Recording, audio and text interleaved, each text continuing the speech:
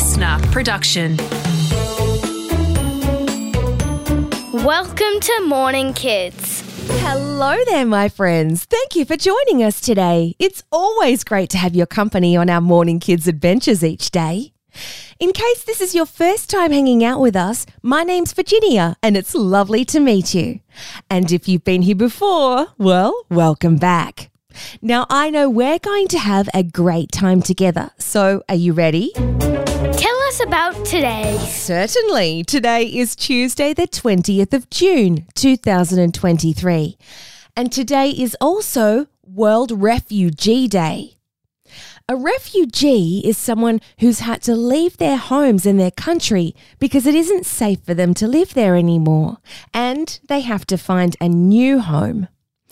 Some of the reasons that someone might have to leave their country is because of a natural disaster like flooding, or because of war, or other reasons that make it hard for them to stay there.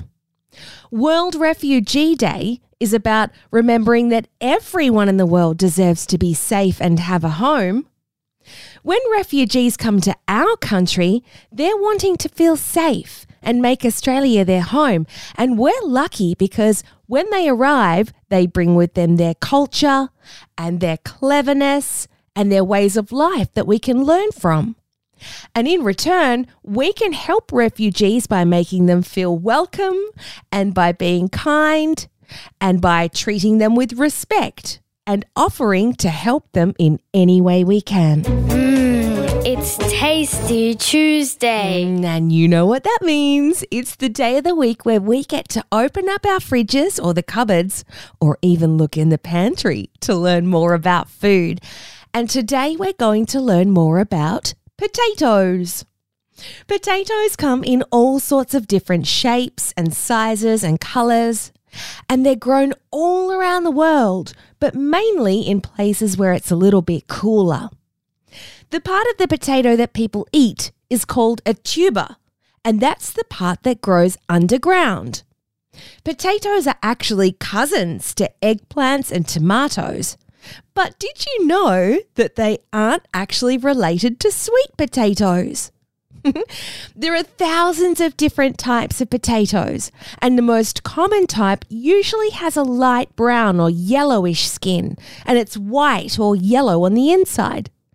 And sometimes people call potatoes spuds. Potatoes, or spuds, are one of the most popular vegetables in the world, and they can be eaten in so many different ways. You can have boiled potatoes or roast potatoes. You could have mashed potatoes or baked potatoes or fried potatoes.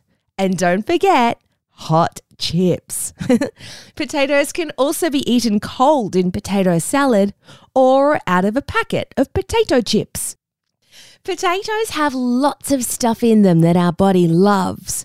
They're high in carbohydrates, which give us lots of energy, and they're also high in vitamin C, which is good for keeping colds away.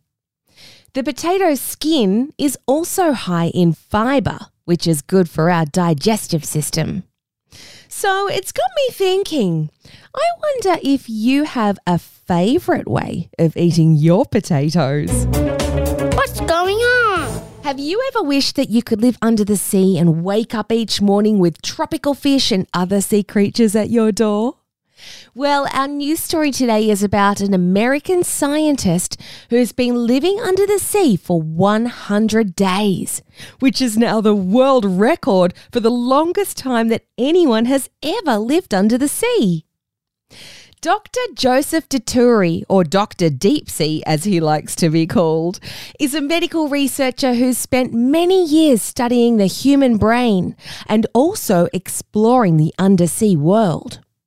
Recently, Dr. Deep Sea became curious about what it would be like if a human spent a really long time under the ocean. So Dr. Deep Sea decided he'd find a way that he could do it. And he found the perfect place, a tiny underwater hotel that's been created in a special container and sits about 9 meters below the surface. The special underwater hotel is found just off the coast of Florida, which is in the bottom part of the United States of America and not too far from Dr. Deepsea's home. When guests like Dr. Deepsea arrive at this hotel, they have to scuba dive underwater with oxygen tanks to check in. And then once the guests are inside, it's pretty small, but there's room for diving gear and a lounge and a kitchen area, plus 2 bedrooms with huge windows to admire the undersea world. Wowee! So Dr. Deepsea checked into this tiny undersea hotel and stayed for 100 days. And while he was down there, he did lots of research into how his body and mind were feeling living underwater in the special pressurized room where he was all alone and in a really small space. The information that Dr. Deepsea collected is now going to be used to help ocean researchers and astronauts on long-term missions in the future. Isn't that amazing? During his ocean stay, Dr. Deepsea had a computer so that he could keep busy teaching university students online. And he said the best part of his mission was connecting with his students and teaching them about caring and protecting our oceans and our marine environment. Dr. Deepsea said that the thing he missed the most while he was under the sea was having the warm sun on his face.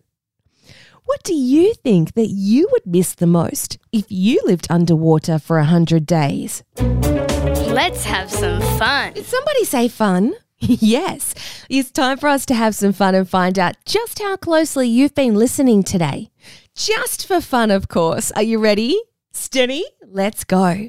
Question number 1. What's one of the most popular vegetables in the world that's sometimes called a spud? That's right. A potato, potato, I think is the right way to say it. And question number 2, today we learned about Dr. Joseph Dituri, the scientist who spent 100 days staying in an underwater hotel. And can you remember the name that he likes to be called? Wow, some of you were listening really well today. Dr. Deepsea is the name that he likes to be called. How did you go today? Did you get 1 right or did you get 2? Time to say goodbye. Well, it's the end of our show for another day, but we'll have lots more fun facts for you again in tomorrow's show, where we're going to be learning about an animal that can sometimes live to be 100 years old or more. Until then, friends, I hope you have a fun and joyful day, remembering to be silly and be honest and be kind. And let's catch up right back here again tomorrow for Wild Wednesday.